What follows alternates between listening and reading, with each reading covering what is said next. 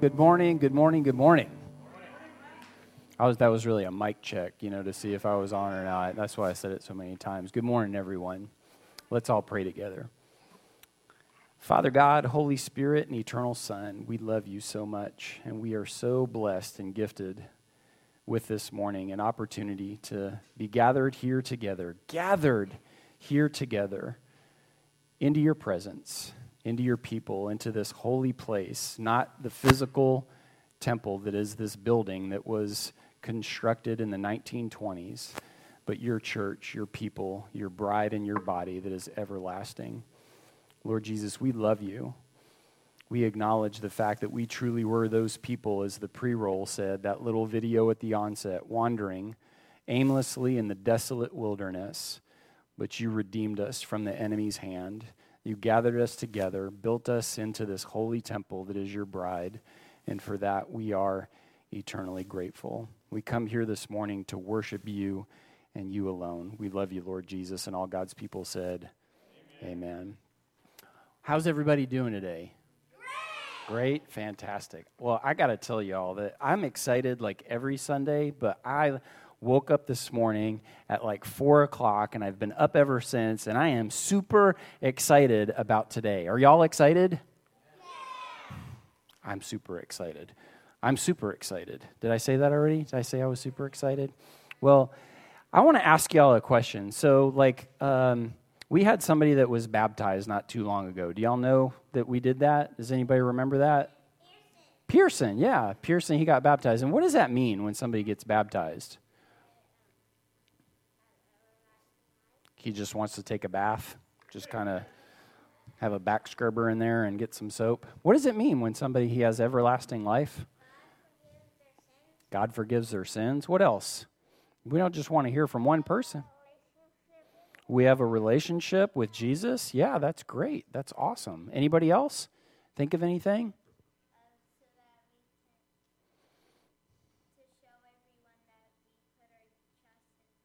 Very good, very good. Well, I want you to think about this, because sometimes in churches we kind of get into these ruts, Do you know what a rut is?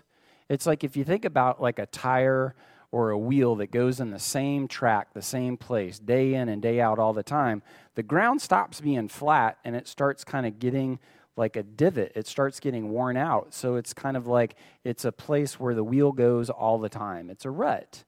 And when you get into these ruts, sometimes it's hard to get out of them, and you just kind of do the same thing all the time. Now, sometimes when we're following Jesus, he is the way. He's not a rut. He's just the one way, so that's good. But sometimes in churches, we get used to traditions and things that we heard people say, and it may not even be from the Bible, but it's something that somebody said, and then it turns into something that we do, and we don't even know why. So the idea of this rut is that sometimes we talk about this idea of salvation when sometimes a pastor or your mom and dad say, what does it mean, that you have a relationship with Jesus? And we say, it means that I've been saved from my sins. I'm not going to hell. And it's not just that we are not going to hell. It means that we're redeemed. Does anybody know what it means to be redeemed? In that song, we just sang about that. We sang about this idea of redemption. In that very first song about being built, we're being built together. In that very first video that we looked at that was up there, do y'all remember that from the very beginning? Maybe y'all were still getting in your seats and you were looking at what toys you brought to church, and you're scratching your head and looking to see who's here. But that video was talking about this idea that we used to be wanderers, lost out all over the place.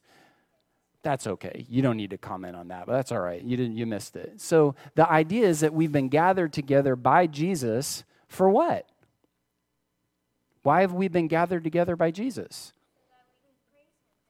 We can praise him like as individuals. We can learn about God, and we just do that by ourselves at home. That video was talking about being built together into a holy temple, a spiritual house. And so today, when I talk to everybody up there, when I do the sermon part, I'm going to be talking about these two words, redeemed and gathered. Well, you guys know what it is to be gathered, right? Like if there are a bunch of apples on the ground and your mom said, I want you to go gather up all the apples, what would you do? You put them all together like you just go out there with your bare hands? Yeah, you probably get a bucket or a basket or something because you got to have something to put them in. If there's like 50 apples on the ground, you got to have something. So when you gather them, you're putting them all into one thing, one place. So when Jesus talks about redeeming us, he's not just talking about like, oh, I just saved you from hell, and I saved you from hell, and I saved you from hell. Now go live your lives and do whatever you want. The idea of salvation, redemption, is that he's taken us from something and he's brought us together into something. He's gathered us together. Have y'all ever seen a piece of glass? Everybody pretty much has seen a piece of glass. Yeah, my glasses up here, they're probably like plastic, but yeah, like actual glass. Is that like sometimes you can have like years ago they used to make soda bottles out of glass. They don't do that too much anymore. Now it's mostly plastic. But the cool thing about glass is that if glass gets broken, and if you were to find a piece of glass like buried in the ground, that you could collect that glass and you could wash it off. You could have even melt it again, and you could form it into something else. Did you know that? You guys, some of you did, some of you didn't. Well, you know, you could take a piece of glass and you could form it into something like, does anybody know what this is? There's a hole right in there. And what do you think you would... This isn't a candle, but it's a candle holder. Yeah, it's a candle holder. So that's one thing that you could do with a piece of glass. Somebody who's really skilled was able to make that. You could make something maybe like... Yeah, this is a fancy glass or a chalice, and you could fill that up with something like refreshing water, or, you know, you could fill it up with your favorite beverage. And, you know, that's a beautiful glass. Somebody that was really skilled and crafted made that. And we don't want to break it, so that's why it's covered in tissue paper. And then I think I've got one more in here. And this one is really kind of cool. This one, anybody know what that is? What is it? It's a pineapple. It's a pineapple. And if you love pineapples, you might say, that is really cool. I'd like to have that. And if you take it home, what can you do with this? The top doesn't come off. It doesn't have a hole in the top. The bottom doesn't open up. Like, what could you do with that? You put it on a shelf. It's for show. It's like something you look at and you admire. And you're like, oh, that's nice. But it doesn't really do anything. Because it's so fancy and it's probably expensive, is that you wouldn't want to use it as a doorstop. You wouldn't want to use it as a bookmark. But it's pretty cool, and somebody really crafted and really skilled did that. But when Jesus takes us as broken pieces of glasses and he melts us and he forms us together, he doesn't want to just put us on a shelf just to look at us. What does he want to do with us? He wants to use us. That's right. That's exactly right. He wants to use us. So if you just look at this idea of Jesus, he saved me from my sins, I guess I'm good now, and then you just go about your life, and your life doesn't really look any different than somebody who doesn't have faith, that hasn't been redeemed in Jesus, you know what? There's probably a really good chance that you haven't truly been redeemed. Because when we fall in love with Jesus and we abandon unto him, he desires so much to use us, as Liam said, that he builds us into that spiritual house, into one thing. Does anybody know what that one thing is? The bride of Christ. That's right, the body and bride of Christ. And another word that we use is the church. Not just this one physical location, but the church is not the place, it's the people, it's us. That's right. And so I brought one more piece of glass, or one of my friends did. They brought this piece of glass, and I want you to think about, instead of us all being a bunch of individual things that are set up on a shelf, that this piece of glass right here, imagine all of these little pieces that were taken, that maybe were broken and lost, that were in the ground, and somebody dug them up, and they washed them clean, and they had this image of something that they wanted to create. And they took all of those broken pieces of glass, and they formed it together into one thing. Do y'all see how beautiful that is? But if you just kind of set it up on a shelf and you just said, you know, that doesn't really do much of anything, then it really wouldn't be that awesome. But if we know Jesus and we're plugged into him, oh, look at that. What do you think's inside of there? A light. That's right. And so us as the bride and the body, the church of Jesus, that we're kind of that beautiful handiwork, that workmanship, that one single thing. Jesus says that we're supposed to be a light, not a bunch of individual lights. We are supposed to be together a single light. Because Jesus is the one that's inside of us, and we are that beautiful workmanship that Ephesians 2:10 says that we are his poema, his workmanship, his masterpiece. That's Jesus' bride and his body. So when we're redeemed from being those broken, dirty pieces of glass, and we're reformed by our faith in Jesus, he gathers us together, and he makes this one beautiful masterpiece. And he's the one that's on the inside. And when we hold it up and not put it under a basket, then the whole world gets to see. Isn't that amazing? Does anybody here want to be a part of that? No? You guys are good? Does anybody here want to be a part of that? I know I sure do. And in the book of Revelation, it doesn't say that we're just a lamp. It says that we're being built into this new city, the new Jerusalem. So in the sermon, if you guys lean in and you listen really well, and you think about what it is that Pastor Kevin's saying, you're going to see how all of those ideas come together into one thing, talking about the new city, the new Jerusalem, that comes down from heaven, prepared as a bride and adorned to honor and to praise and to glorify Jesus Christ, our Redeemer, our Gatherer, our Savior. Amen? Amen. Let's pray together. Jesus, we love you so much. We're thankful that you took these broken pieces, wandering and lost all over the earth and all kinds of different places, that you gathered us together and you washed us clean by your blood, and you made us into this one single poema, this masterpiece, your handiwork. And on the inside of this holy temple, the light that shines is you. We love you for that, Jesus. And all God's people said, amen. All right. Thanks, everybody. Well, if you haven't been here for a couple of weeks, we started a series in Psalm 107. It's not really a series. It's just a segment of a bigger series, Let Us Sing, as we've been going through the Psalms. And so if you haven't been here for the last 2 weeks, this is the third week. This is part 3 of Psalm 107. And so I would like to encourage you to go back and to listen to those first 2 parts of Psalm 107. Because we're gonna sum up a little bit today, but you're going to miss so much if you just listen to this one and you don't go back and really see the fullness. Last week, I heard a couple of people in Table Fellowship and in some of the other groups saying, we're not really sure why the pastor translated that first word. In my Bible, it says give thanks, and in many of the other translations, give thanks. And he's saying abandon unto Yahweh.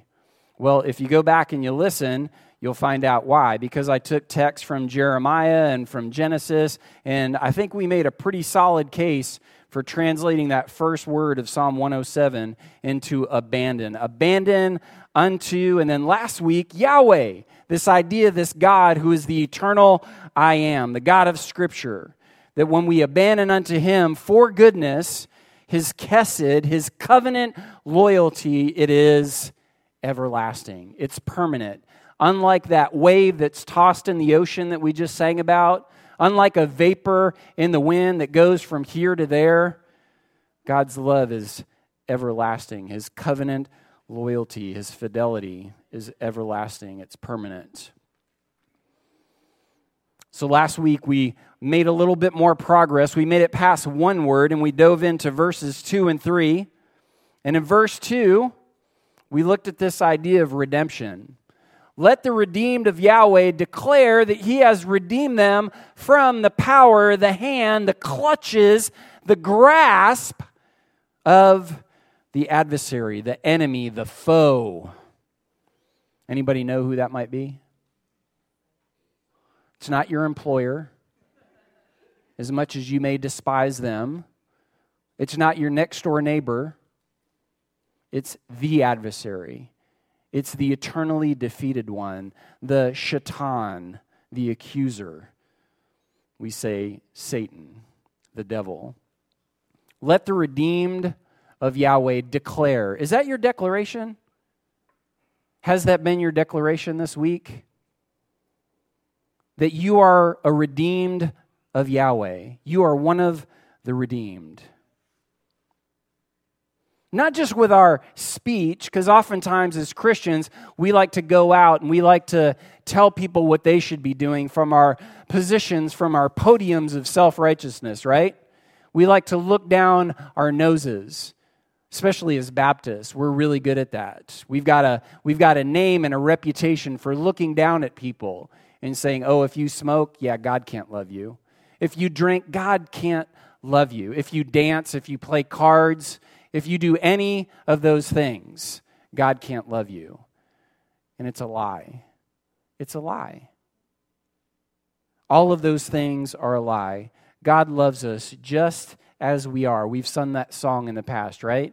Come just as you are, just as I am. God loves us. But then He wants to conform us, to redeem us into His bride and His body, to make us that beautiful handiwork, that beautiful poema of Ephesians 2:10. And in verse 3 we looked at last week, and He's gathered them. He's gathered them from throughout the earth, right? He's gathered them from throughout the earth, from the east and from the west, from the north and the south. He's gathered us from as far as the sunrise, that's the east, from the west, from darkness and despair, from the north, from fear and worry of invaders and exile, and from the south, the sea of hopelessness and despair. And so we covered verses 1 through 3 in 2 weeks, and so we're just going to skip over verses 4 through 42, and I want you to just go right to verse 43. We're just going to wrap it up today. Are y'all with me? That's supposed to be funny. Come on. I'm not going to skip anything, but I do want you to go to verse 43. Come on, everybody. It's a beautiful day. It's a beautiful day. In verse 43, it reads, let whoever is wise guard. That's that Hebrew verb, shamar. Anybody familiar with the verb shamar? I've only preached on it about 50 times. I've only used it in sermons about 100 times. Shamar.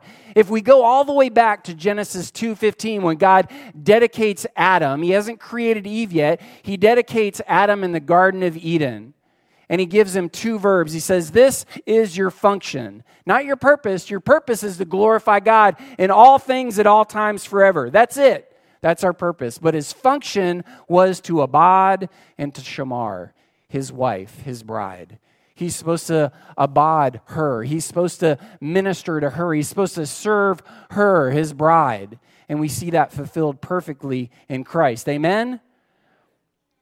And then that next verb is the same one that's used right here, where we see in verse 43, translated as guard. Your translation may say pay attention. But it's to watch, it's to guard, it's to look over carefully, diligently. Shamar. We're supposed to do that. Let whoever is wise guard these things. What things? You read it and you say, oh, yeah. And then we get to the end and we haven't really asked that question. What things? All of the things that Psalm 107 talks about. To abandon unto Yahweh. What does it mean to abandon? Who is Yahweh? What does it mean to be redeemed? What has He redeemed us from? What has He redeemed us to? Why has He gathered us together into that single entity that is His bride and His body, the church? Why? As one of those little kids said this morning, to do, to act, to serve, to love, to be that light of Christ in a lost and broken world. Let whoever is wise guard, shamar these things, and discern. Not just consider, as my translation reads. Doesn't mean to consider, to sit there sort of like in a yoga pose with your legs crossed and your fingers on top of your knees. I am considering. Don't consider, discern. It means to figure something out, how it can be applied appropriately, because back at the very beginning it says, it's right there on the slide. Let whoever is wise. And that word wise means whoever is skilled. Are you a skilled artisan, a craftsman with the life, the redemption that Christ has given you? Are you? Are you being skilled with what He has? Because if you are, you will guard these things and you will discern Yahweh's acts of what? Covenant fidelity. That's that Hebrew word, kesed. Sometimes in the Old Testament it's translated mercy. Sometimes it's translated in the New Testament mercy. Sometimes it's translated grace. Sometimes it's translated other things. Kesed is God's covenant fidelity. That's what it is covenant love. And we talked about that last week, how it was demonstrated through Eve and the promise that He made, even in our rebellion.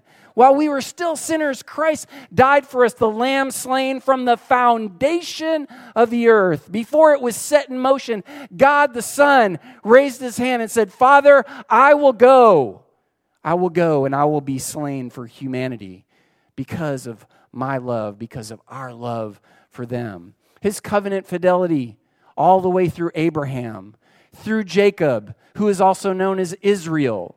Not just the tribe, but the person, through Judah, through David, until we see it fulfilled, perfected in Christ.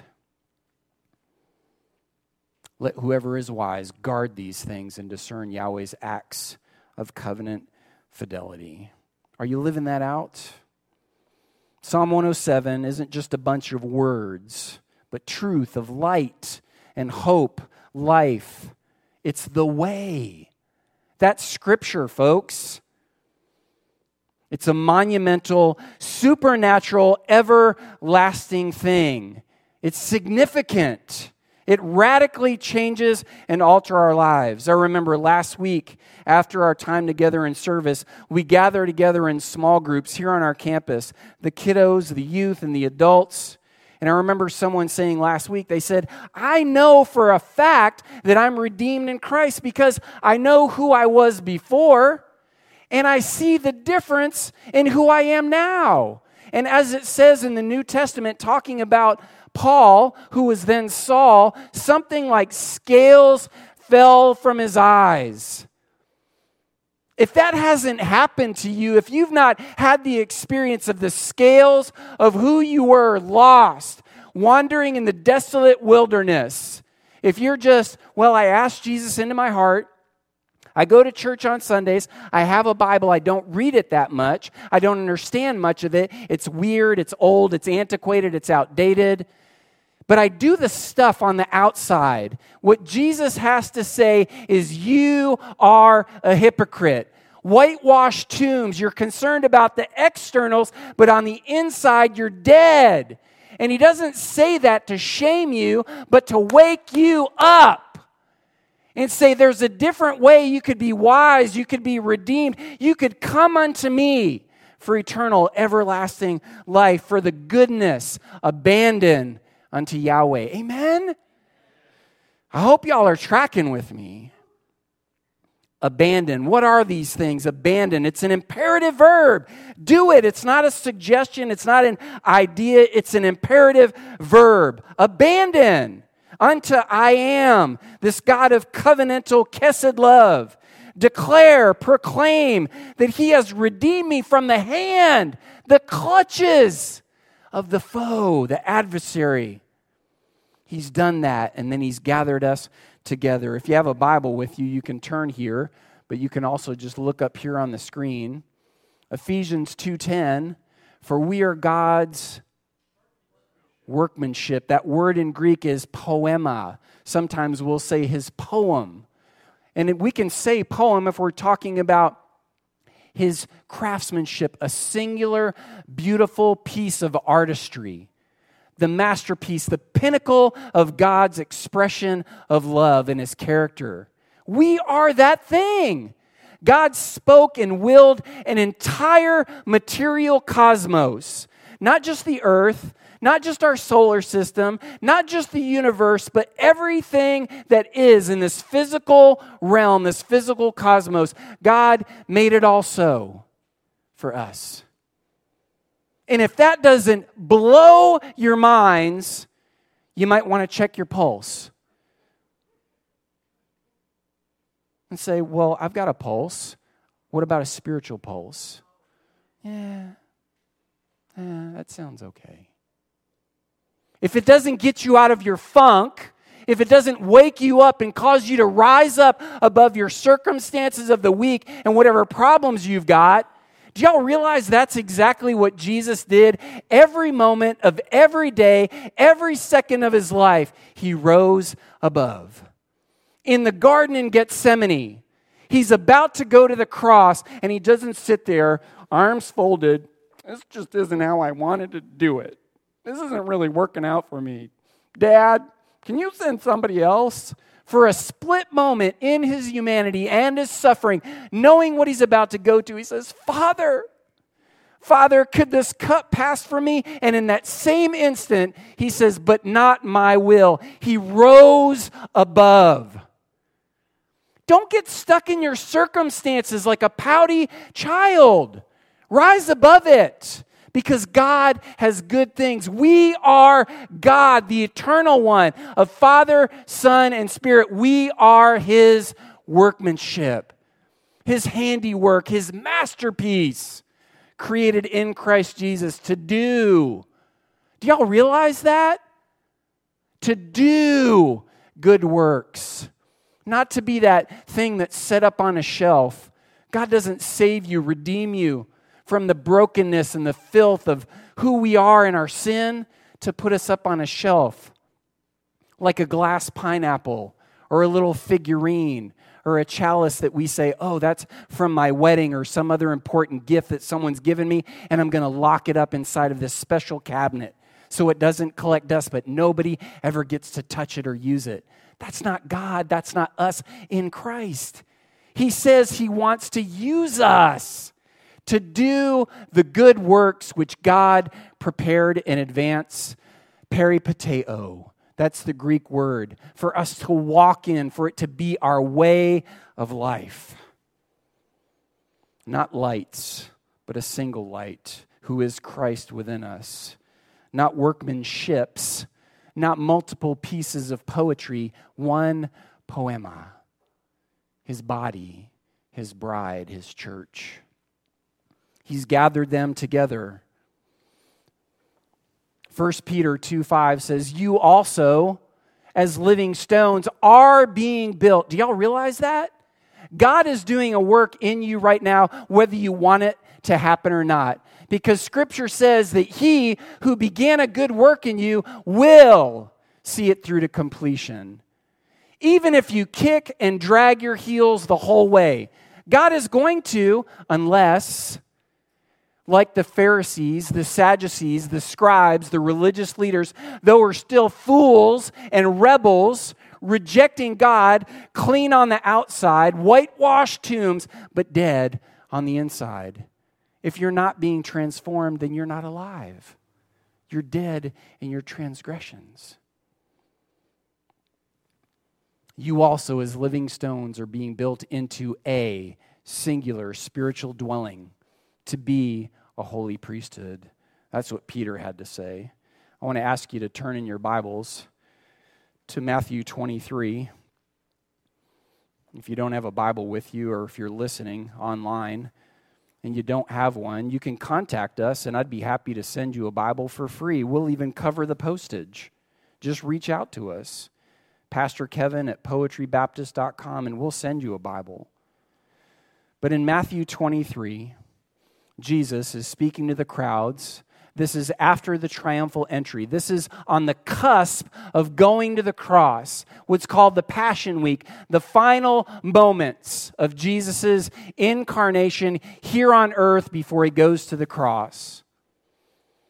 And what does Jesus have to say, beginning in verse 13? The 7 woes.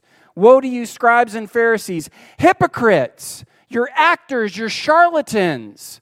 You act one way, but you're completely different. if you scrape away the garbage that's on the exterior, and there are so many Christians and so many churches out there that are just like this.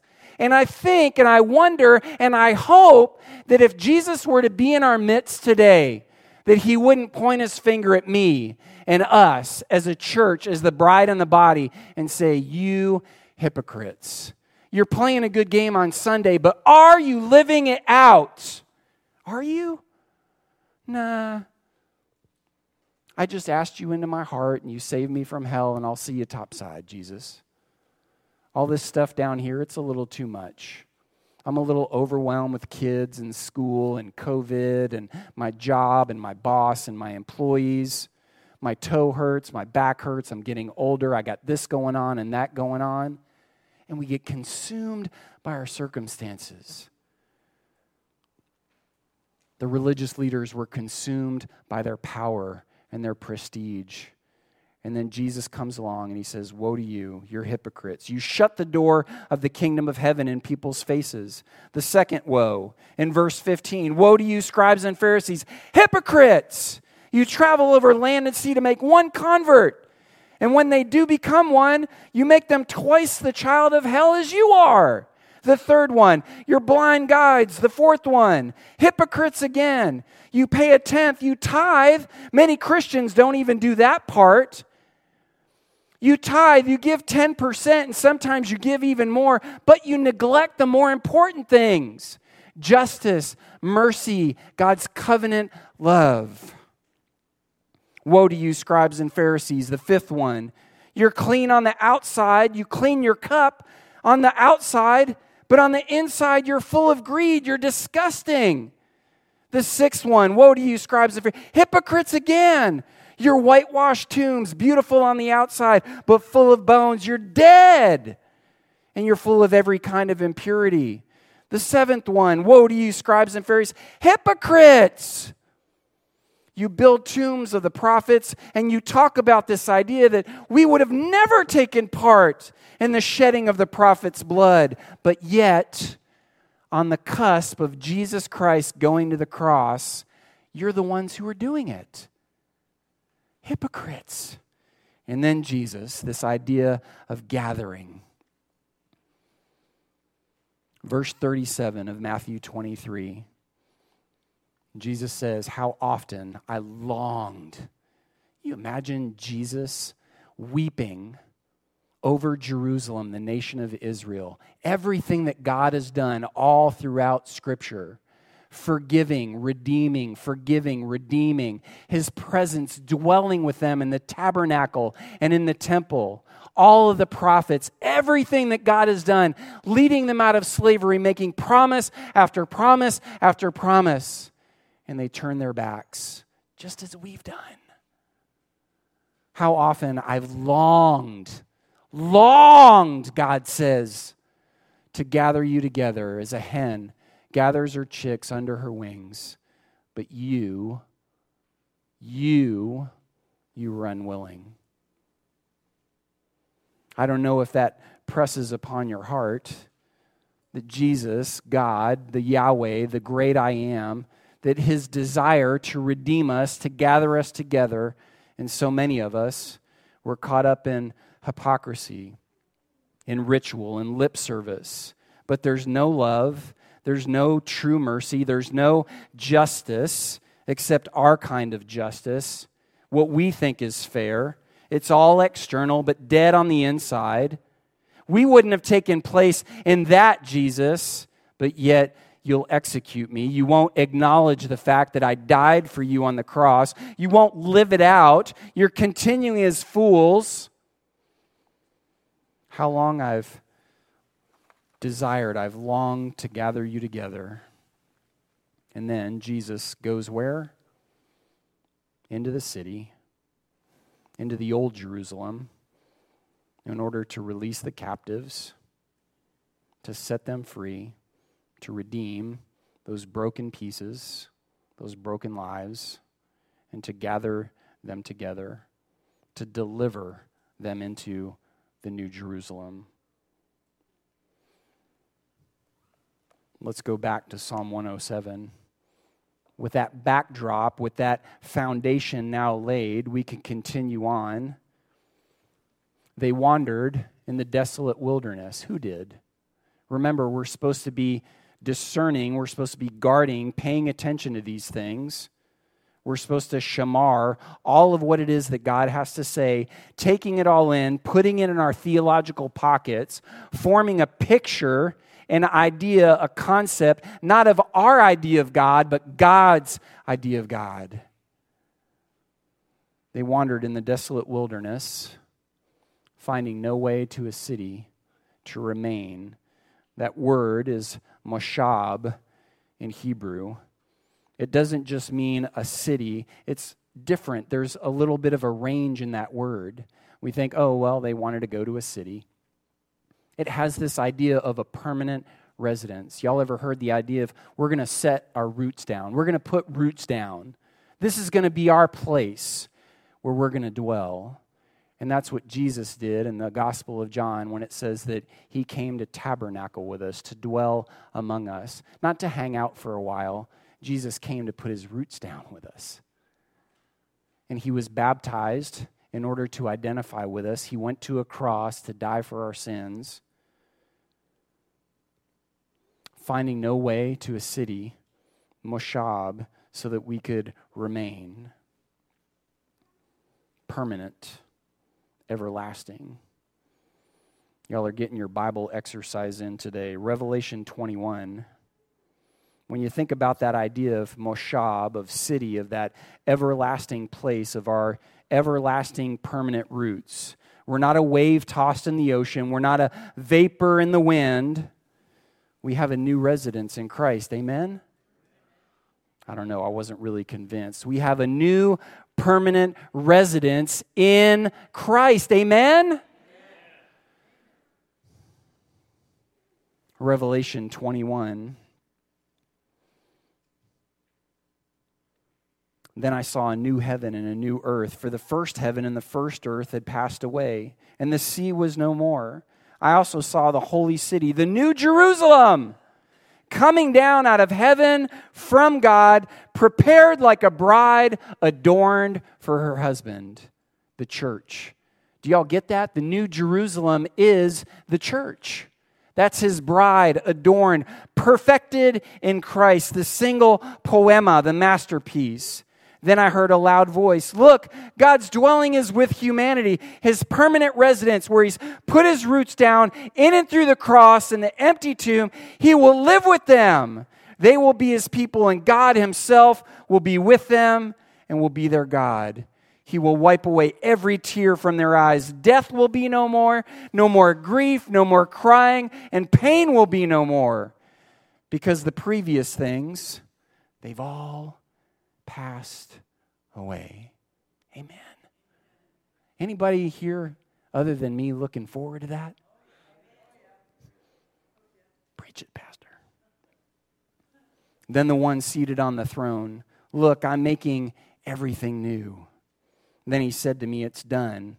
I'm skipping over words not to be heretical or blasphemous, but to shorten this up just a bit. And you can read Revelation 21 on your own. Then he said to me, it's done, perfected.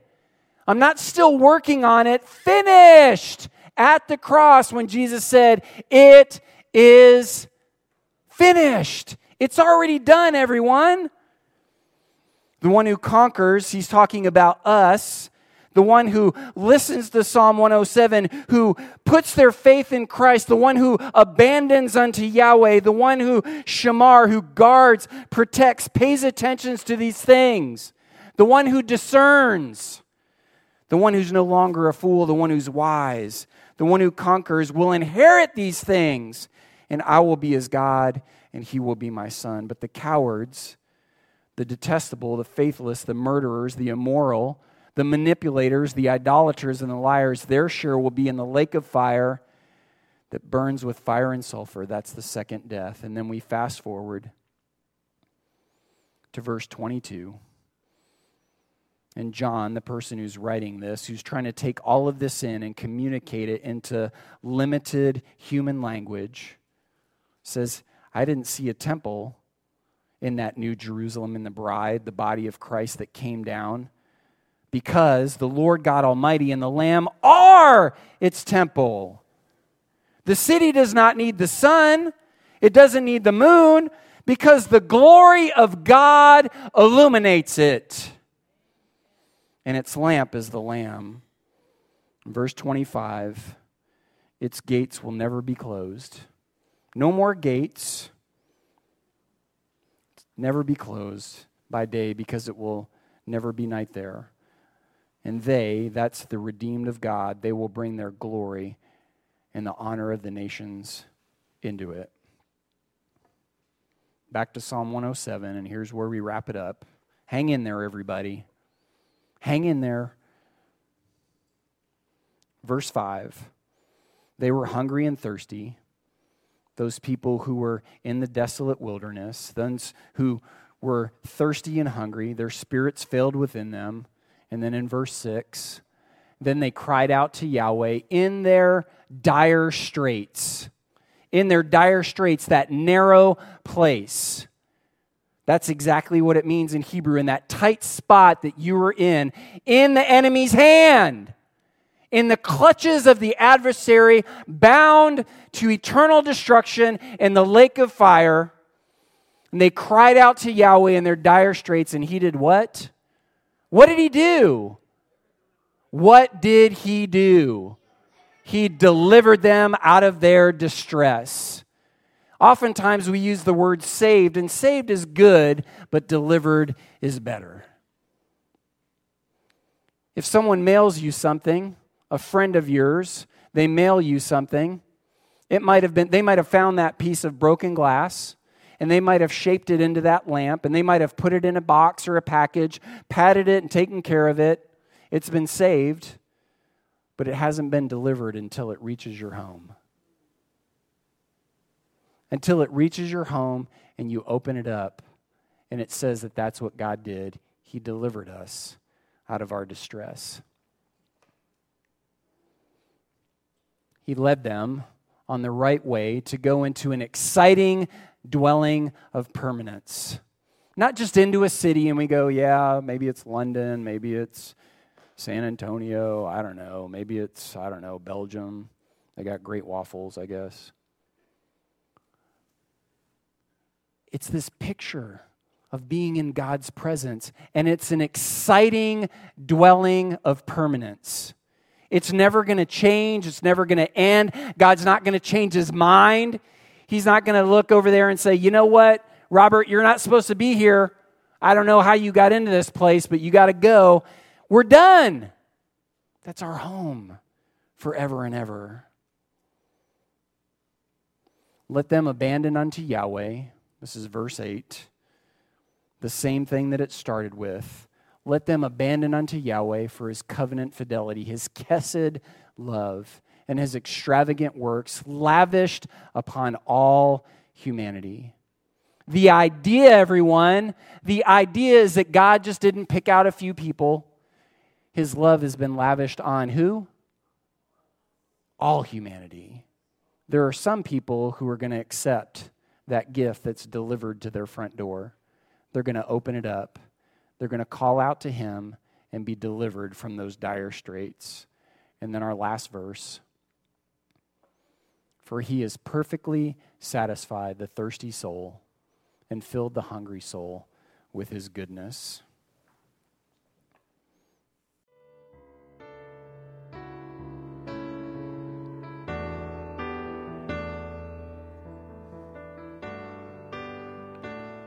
During this time of benediction, the sending out, it's merely an extension of that response.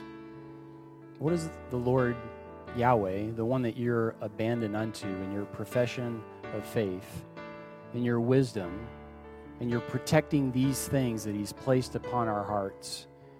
What's that going to look like this week as we go out as the light of Christ into a lost and a broken world? How are you going to tell people? How is your proclamation, your declaration, how is it going to be that you communicate that in word and deed, that he's delivered you from the hand, the clutches, the power of the adversary.